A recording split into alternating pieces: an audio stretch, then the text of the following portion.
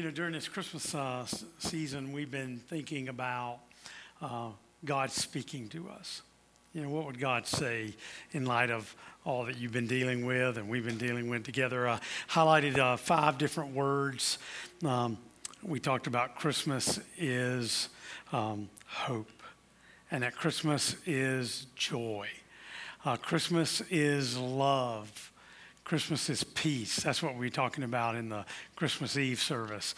And then Christmas Day is certainly Christmas is Christ. So Christmas is love. So I thought today, what good is, Christmas story if it's void of God and His glory? It's not just a secular thing that's going on. What's the worth of peace on earth if it's not rooted in the truth of Christ's birth? What's the benefit of discussing the joy of the season if we don't fix our hearts on the real reason that Christ came? See, Christmas is more than just the story of a baby born in a manger. It's more than a poor fiancé engaged to a humble virgin teenager. It's more than wise men who are bringing gold and frankincense and myrrh. It's more than nativity scenes. It's the coming of the Messiah, the fulfillment of all of the Old Testament prophecies, the prophecy of the suffering servant and all his accomplishments. The second person of the Trinity, Jesus Christ, commissioned to abandon his position in heaven and literally set aside his attributes in full submission to the Father's will. The Word manifested in the flesh, the fullness of God expressed in Jesus emptying himself. The image of the invisible God, the Bible says, the radiance of the Father's glory and holiness, but retaining his humanness to empathize with our pain. Jesus was unjustly crushed, chastised, cursed, shamed, mocked, adorned with a crown of thorns, disgraced, but still facing the grave, all to fulfill the Father's will, to come and to give himself in our place and to receive the full fury of God's judgment upon himself. Really, Christmas, such a monumental mark for all mankind, as we see this Christ that has come to us. Christmas is the condescending, the coming down to us, the incarnation of the holy God made in the likeness of men, a child born to be Savior, to save the world from our sins. He's the offspring of the Virgin's womb, the Christ, God's only Son, fully God, yet fully man. That is what we celebrate at Christmas. Christ, the newborn King, veiled in flesh, the Godhead see. Hail the incarnate deity. Christmas. Hallelujah. Christmas is love. Today I want to tell you that Christmas is love. A little girl, about 5 years old, she is trying to prepare a gift for her dad. They're at home one afternoon, just the two of them together. She asks for a large box and she gets it. And then she goes around and asks for paper and tape. And then she goes into her room and begins to get this package prepared. And after a little while, she comes out and she says, I need more paper. And so she's got all this paper and tape. And Dad is moaning, knowing that she's putting all this together. She spends quite a bit of time in there. And then eventually she brings this box out. It's got paper and tape all over it. And she's so excited. And she says, Dad, I have this gift for you. And I need you to open it now. And he says, no, we'll wait for, oh, no, I can't wait. You got to open it. So he tears through the paper and opens this box. And he looks in and he says, honey, it's empty. And she says, no, Dad. I spent all afternoon blowing kisses into that box to tell you how much I love you.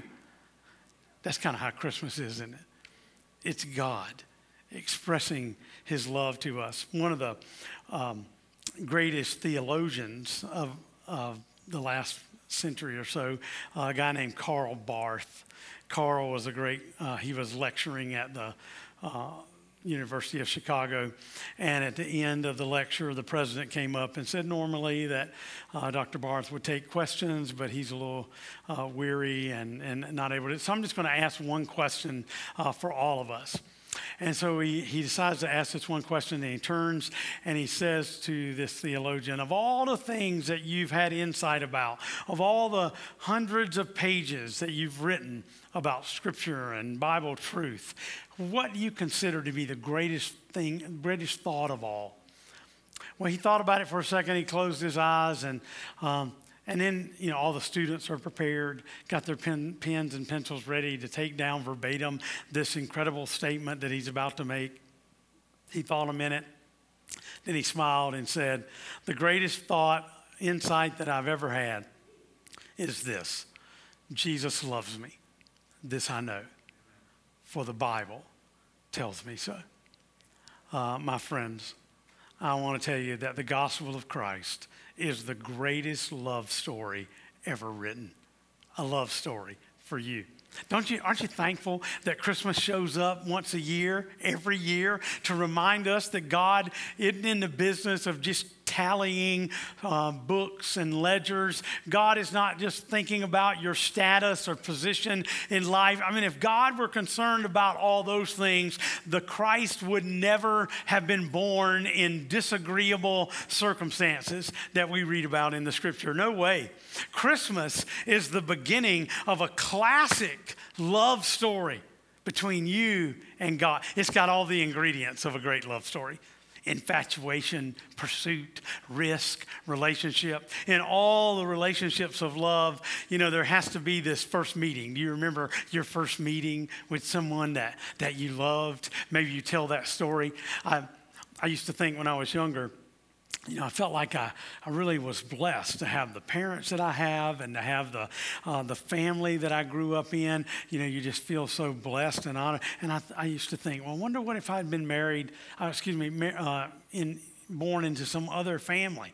I wouldn't know that same experience. I think about me and Kim and, how we met as teenagers. And, I thought, what if we never met? What if we had never come across each other and our paths had not crossed?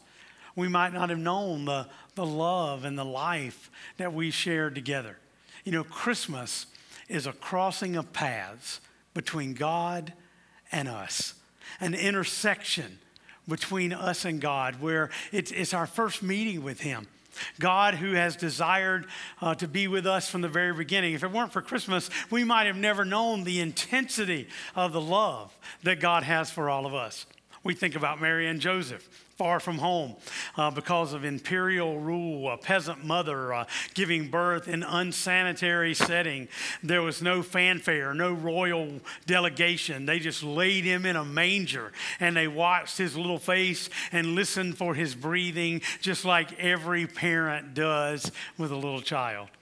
No, this couldn't be anything but true love. True love accepts the one we love for who they really are. God chooses to love us precisely because He created us. We belong to Him.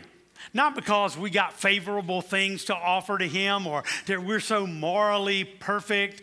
No, Mary and Joseph, you look at them and they had nothing to offer God for the salvation that He was offering to them and to us. God waited patiently for one to be born into the world who would be willing to finally embody the love that God has for us. Not some of the time, not just when it's convenient or when you can, but in every waking, breathing minute of every single day, you are loved by God. That's what we celebrate at Christmas. Christmas is love. I mean, who would ever guessed that this crossing of paths between God and us, the divine and the human, would take place so long ago in a remote little speck of a town, Bethlehem of Judea? I mean, who would have guessed in that time and place one would be born into our world that would one day fill our life with the experience of God, the presence of God in the Holy Spirit, and that today thousands and thousands, even millions, would come to claim that they actually had an encounter with God in person. This is the night in the little town of Bethlehem when God and humanity are united and joined together, kind of like a bride and a groom on their wedding day. It's recognizing that God has moved in us and that Jesus grew up and went out into the world and became the sacrifice for our sin. We find that Jesus represents God's love that doesn't demand perfection, that forgiveness isn't given sparingly but recklessly and freely, and that unconditional really means unconditional love. That's the love of God for us. And we find ourselves in the midst of that nothing can separate us from the love of God. Not death, life, angels, principalities, things present, things to come, no depth, no height, nothing in all creation will be able to separate us from the love of God that we find in Jesus Christ our Lord. And it all starts at Christmas. You know, Christmas is not great for everybody. Sometimes we have great joy at Christmas. Other times people feel sorrow, people that they've lost, memories of people that they care about. I mean, people often think about failures and hardship and suffering that comes about in their life. I heard about this youth group that was performing a little manger scene at their church. Joseph and Mary and all the characters were there in all the typical dress. You know, most of the characters were serious and committed to their parts.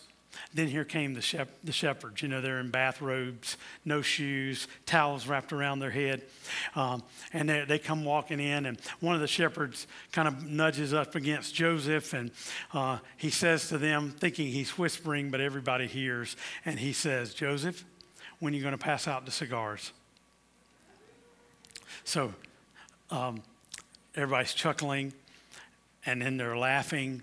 And there's an angel, and she's standing up on a chair in the back, and she is laughing so hard she cannot. She laughs so hard that she falls off the chair.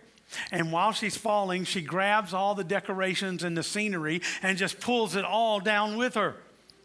Well, there was a little manger there, and they didn't have a baby there. They had a light bulb that was lit up, so it looked like it was kind of glowing from the manger scene. And all of this stuff just came piling down on the stage, and all you could see was chaos with a light bulb shining in the midst of it. I thought, that's a perfect story for the pandemic, isn't it? It just seems like everything's a total mess. Everything's around us is chaos, but I want to tell you, the light is still shining. Christmas is spelled L-O-V-E. The love of God came to us. God sent his son to reveal how much he loves us. He came to us at Christmas. You know, love is the first and the last word for all Christians. God is love. Jesus is God in the flesh. Jesus reveals God's love to a whole world and to you, to all of us. God's love brings us hope when we're hopeless, help when we're helpless. God's love brings love to the lonely and the left out. God's love brings peace to the hurting, broken, sad, and persecuted. The love of God calls out to all of us. God's love, God loves you in your lowest, and he loves you enough to place you in the highest place with Jesus Christ. The love of God changes us. I mean, you heard people say, God loves you as you are, but too much to leave you as you are. His name is Jesus because he will save his people from their sins. That is Christmas love. The love of God compels us. God's love changes us, helping us to share all that Christ has done for us. This is what we celebrate. It's Christmas. Christ, the newborn King, born to all of us. Praise his name. You have one who loves you. You know, as you get gifts this Christmas, you ever find people that love to try to surprise you? I noticed that surprises don't work out very good. You know, around our place, Kim is always checking on like lists. She's got lists, and she, do you want this one? She's not much of a surprise girl. As a matter of fact, she tries to get me to tell her everything way in advance. Because most of the time, if she wants something and she's not sure that I'm going to get it, then she's thinking about getting it for herself. How she, I was thinking about surprises and how they go. And there's a lot of surprises in the first Christmas. Especially if you look at it through the lens of surprise. God said, John 3:16, God so loved the world that he gave. He gave us the gift of his son, Jesus. Jesus was the gift to us all. And it definitely surprises me. First surprise is that Jesus came at all, right? If you look at your notes there, that's the first surprise. Who would think that this most precious gift to save the world would come to us? Much less all the bullies, all the hurtful and hateful people that you know. It's amazing that Jesus came at all. What a surprise. There's another surprise. A surprise is not only that Jesus came at all, but how Jesus came. It's the way in which the Son was given that really is not only surprising but shocking, isn't it? This is Jesus, the Son of God, coming to earth in the flesh. And there are certain things that if God was going to show up that we think would accompany that kind of event. Wouldn't it be extravagant with a royal welcome and the whole world would turn its attention to this grand moment and all of creation has been building up and all of history hinges on this? Yet, when you read the Christmas story, one surprise after another. The humble circumstances that surround the birth of Jesus. These surprises don't reveal that God was somehow absent-minded or that he overlooked a few details. They reveal the surprises that God was quite intentional about making a statement that we would get. Christmas says, this is how much I love you. This is love. So you think about these surprises. Luke 1:26 says, in the 6th month, that's referring to Elizabeth's pregnancy. Of course, Elizabeth was Mary's cousin. She's pregnant with John the Baptist. And it says, God the angel Gabriel was sent to Nazareth, a town in Galilee. Well, I just want to push a little pause button right there and just say, wow, notice where God found Mary in Nazareth. It's already surprising. Nazareth is like the least likely place that you would find the person that's going to carry the Christ child. The mother of the Messiah in Nazareth, the angel Gabriel, I'm sure he had been waiting for this assignment or when it was going to be told for him to go. And then I'm sure he wanted to go like to Athens or Jerusalem, but he shows up in Nazareth. Nazareth is a small town. It was set in that time on about 10 acres of land. When you drove onto this property today, it's about 26 acres of land where this church is located. But Nazareth, very small, a couple of hundred people, no septic, no, very low life expectancy. About half the population would have died at childbirth. It's not an impressive place. It's not a place that you would take a lot of notice of. I'm sure Gabriel is wondering what he's doing. Nazareth? So it's surprising. But it's the place that God chooses. It gets even more surprising. Gabriel says as he appears that he speaks to the virgin pledged to be married to a man named Joseph, a descendant of David, and the virgin's name was Mary. The angel went to her and said, greetings, you who are highly favored, the Lord is with you. Well, if Nazareth is surprising, then in many ways, who Mary and Joseph were is shocking. Here's this poor teenage girl, small town, nothing to offer. We've heard this story so much. You've heard it so much that it sounds like Norman Rockwell. Sounds like this beautiful scene that is happening.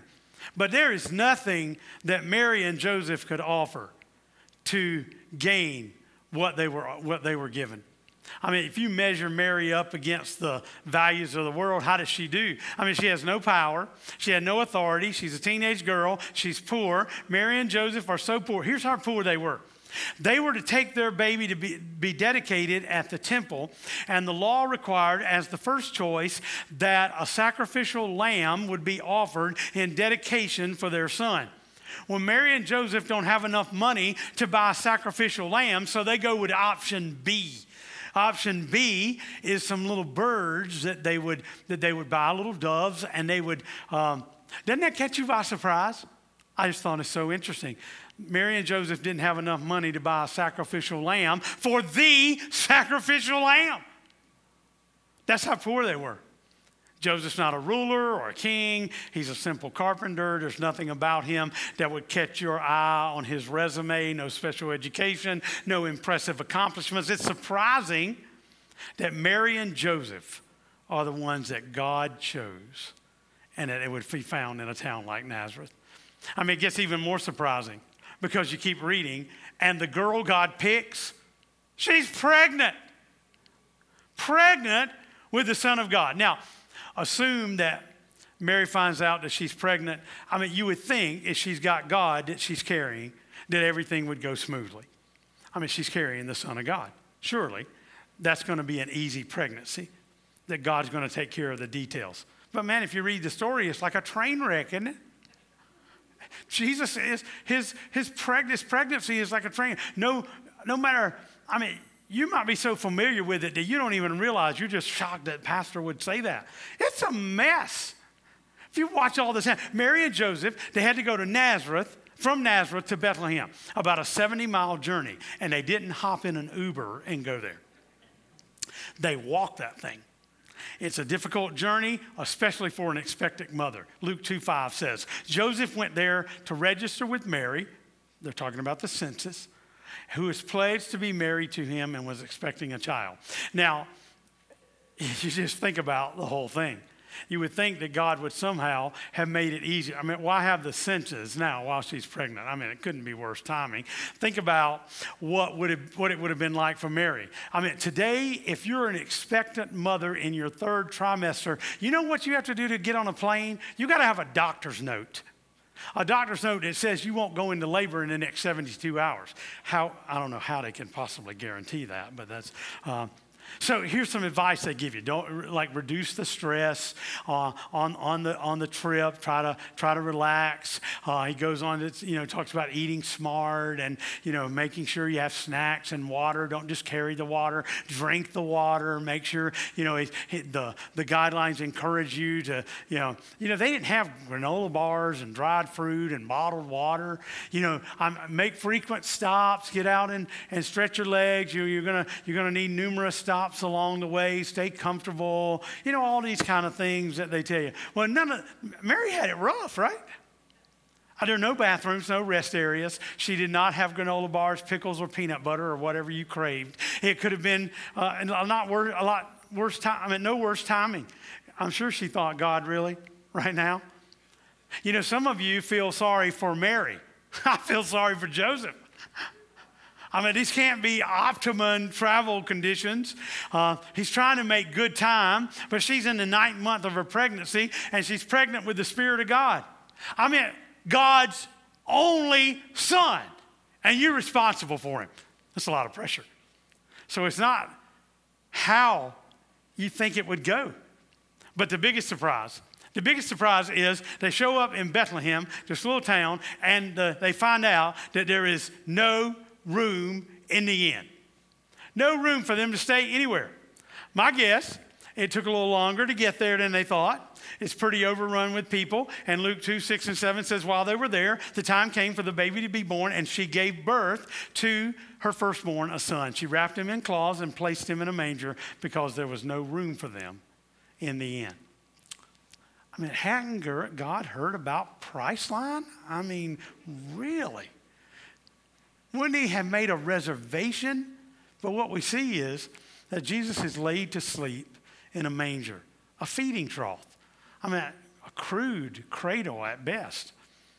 We hear this story, and we don't realize it. At our house, We have lots of nativities. I don't think she's in here. So we got all these nativities, and they're fantastic. But they're also clean and nice and perfect. There's no cow stuff on any of the things in the manger. There's, it's not all, all that stuff. You ever seen these Christmas candles? And they smell like apple and cinnamon and peppermint. It did not smell like that on the first Christmas, I'm telling you. That stable did not smell like that. I mean, we talk about it like it's this perfect event, but it was not a perfect event. You can just see how different. We're just so familiar with this story. So just for a moment, think through some of the surprises of Christmas, and there are more than I mentioned, and ask yourself why. Why was God thinking? What was he thinking about? Why Nazareth? Why the poor shepherd village of Bethlehem? Why Mary? Why Joseph? And here's what I would say. If you look at this a little more closely, you realize that none of it is accidental or oversights, but that God is telling us something about how much he loves us. There are a few surprises here, but they remind us of some really incredible truth. Christmas teaches us that Jesus understands us more than we know. Jesus understands us more than we know. Jesus understands what you're going through. I think one of the reasons that Jesus came in such a humble way is to make a statement to us about what it's like, that he wanted to identify with our struggles. We would assume that the Christmas story would be problem-free, but it's not. Jesus' life is not problem-free. The point is that Jesus did not exempt himself from the kind of pain and problems and sufferings that we face. He could have been born as a prince somewhere in a palace with every advantage and privilege, but he doesn't do that. He's born to a poor teenage girl in a small town and laid in a manger. Why? I think it's because he wants to say to you at Christmas, I know what it's like. You might be struggling financially. Pretty discouraging to some of you, but I want you to know that I've been there. I'm recognizing that Christmas may not be what you hoped for, but I think Jesus would say, I know what that's like. I grew up poor. I never even had a place to lay my head. Or some people say, maybe they would say, well, you just can't catch a break. I always feel like there's always two strikes against me. I can't get ahead. I thought last year that this year was going to be better, but I just can't catch a break. I think Jesus might say, well, I spent my first night in a stable with animals out in the weather, laid in a manger. Maybe this time of year, the holidays, maybe your family doesn't understand you. Maybe they don't understand your faith in Christ.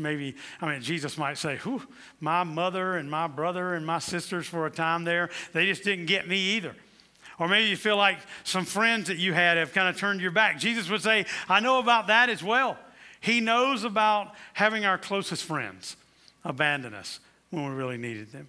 He did not exempt himself from anything. He lived his life.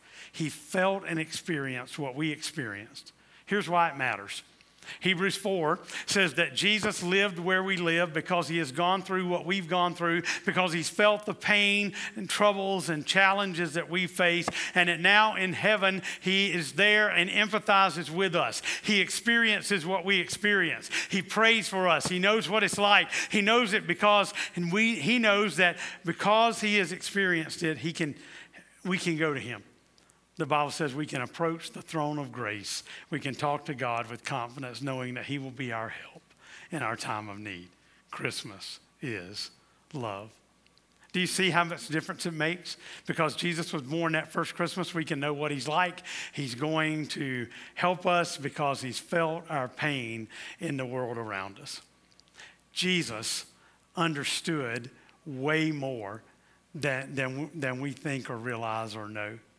Number two, we're going to look at a second thing that we learn from the Christmas season, and recognizing that Jesus teaches us that we can not only know and understand, but recognize that he feels what we have felt. He knows where we are. We know that he knows our struggles and our need, and we're moving on a little further. So we come to the second point, and the second truth is that in these surprises, we see that Jesus cares more than we think. Jesus cares more than you think. You know, you can tell how much a person loves you based on the sacrifices they're willing to offer on your behalf. Do you think that's accurate? How somebody sacrifices because they love you. You know how much you've been loved by a person based on their willingness to sacrifice. Jesus came into the world offering sacrifice. Not sacrifice as little as possible, but as much as possible.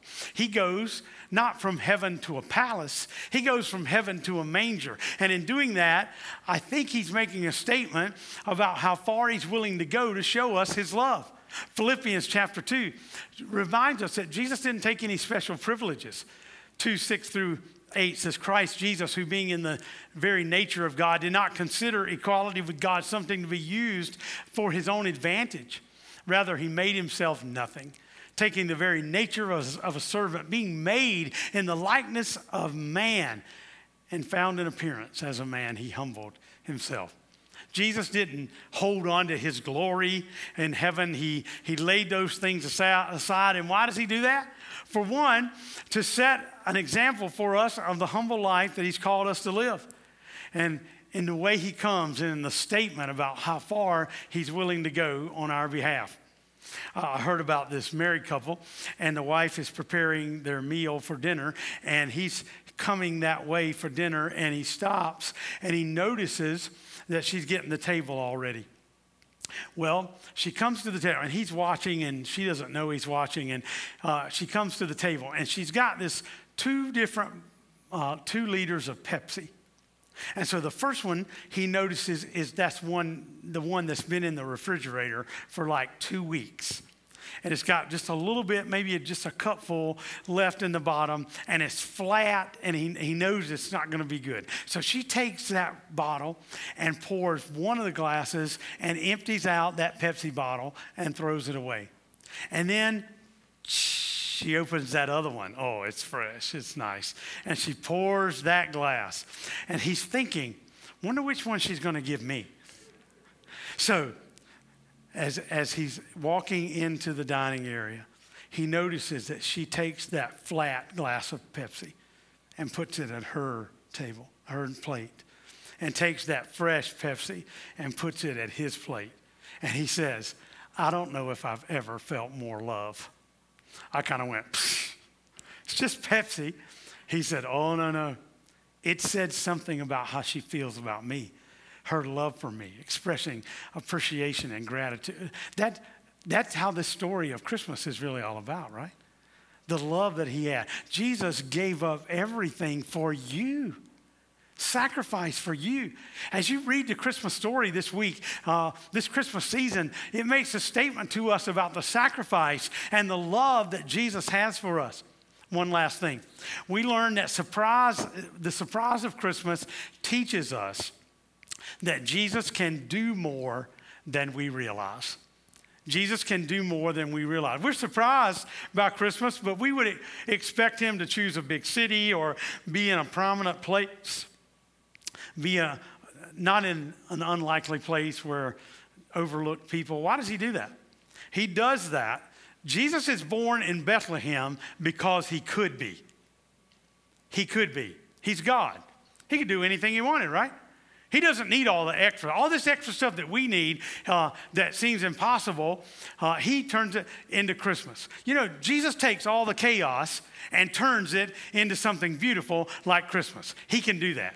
He can come to a person that seems like they don't have much to offer, and he can change the world through them like he did Mary and Joseph. That's what he does. So we read the story and we think, why Mary and why Joseph and why Nazareth and why Bethlehem? And here's what I'd say, the very thing that you think your life is right now, that is too difficult or you have too many problems that might disqualify you from being used by God, I just want to tell you that's not true. If God can use Mary and Joseph, he can use us. He's all about that. He shows up in places of weakness and humility and demonstrates his power and strength. You know, Mary and Joseph didn't look too impressive on paper. She didn't have any special accomplishments. They didn't have any great possessions. The one thing that we know about her, and we don't know a lot, is that she had a humble spirit. So when the angel said, you've been chosen among all women to be the mother of Jesus, Mary says, I am the Lord's servant. She says, my soul glorifies the Lord. It has been mindful of the humble state of his servant. She was just a humble girl. I'd say that, one of the biggest challenges is sometimes recognizing the power of spiritual discipline in your life, that God is calling you, that God wants to work through you. God, I'm in a situation here that just seems impossible and I don't know what to do, but you do. We don't realize how great God is personally in our lives. He takes our mess and he brings it all back together.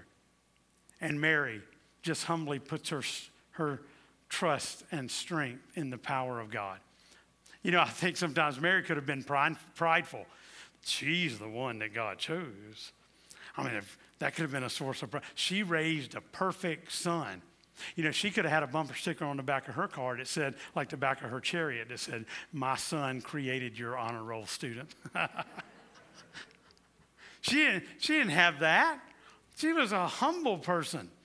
And that qualified her to be used in an incredible way. So what would be your challenge this Christmas?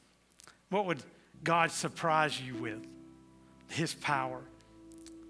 I noticed that God comes and works through us when we acknowledge our own weakness. Maybe things are hard for you. I just want you to be reminded that God can use you. God can work through you. God has the power to do just what you need him to do. We're going to close this service with a prayer. We're going to pray together, and then we are going to think about Christmas, hallelujah, as we respond to God. So this Christmas, I don't know what you need. I don't know what's on your list. But I hope that God will give you exactly what he gave Mary and Joseph. He totally surprised them. He surprised the shepherd. I hope that he surprises you. So would you bow? Let's pray. God, your ways are not our ways. Most of the time, we wish they were. We don't always understand how everything is working. We sometimes see the chaos, but we know that you are present. But as we reread this Christmas week, the Christmas story, as we see how you came and responded, Lord, renew our confidence. Put our trust in you. I pray that every one of us would find ourselves closer to Jesus Christ this week than maybe we've been all year long. May we realize that the light of Jesus is still shining. And may we, Lord, come to you with great words of praise, words of hallelujah that offer our thanksgiving and our praise to you. Let your hallelujah, your yes to God, it goes like this.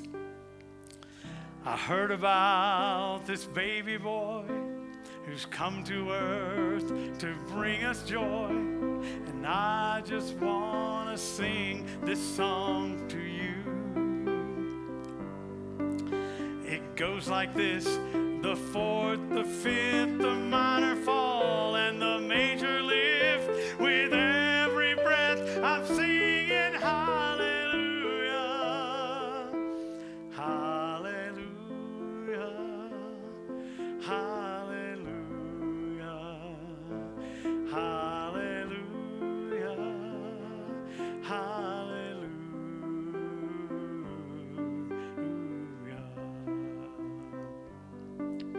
A couple came to Bethlehem, expecting child. They searched the inn to find a place, for you were coming soon.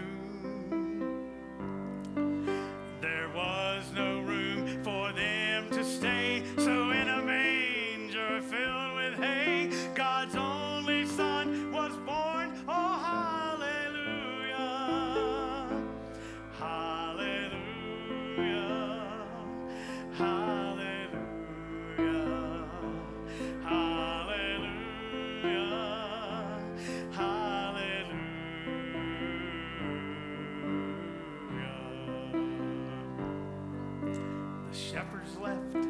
their flocks by night to see this baby wrapped in light. A host of angels led them all to you. It was just as the angel said, you'll find him in a manger bed, Emmanuel and Savior. Hallelujah, hallelujah. Sing it, hallelujah, hallelujah, hallelujah.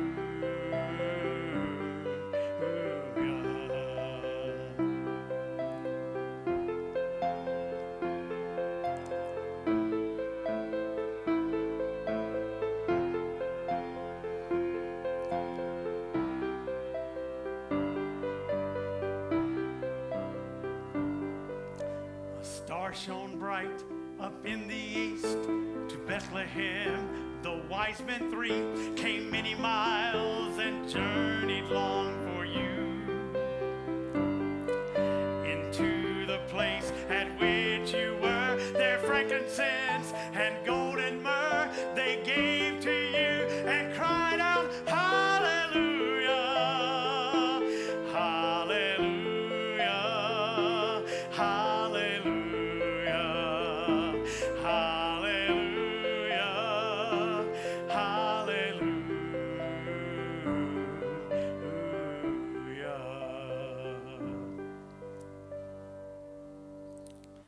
I know you came to rescue me. This baby boy would grow to be a man and one day die for me and you. My sins would drive the nails in you. That rugged cross was my cross too. Still every breath you drew was hallelujah, hallelujah, hallelujah, hallelujah,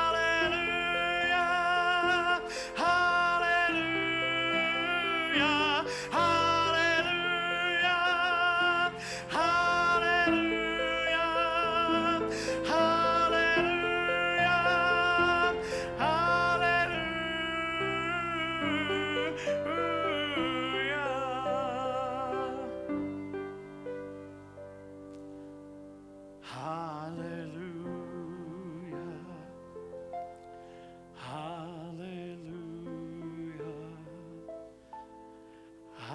Hallelujah,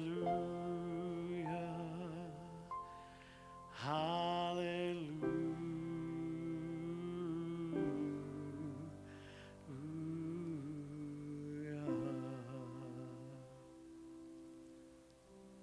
Jesus, thank you. Thank you for Christmas. Thank you for all the surprises.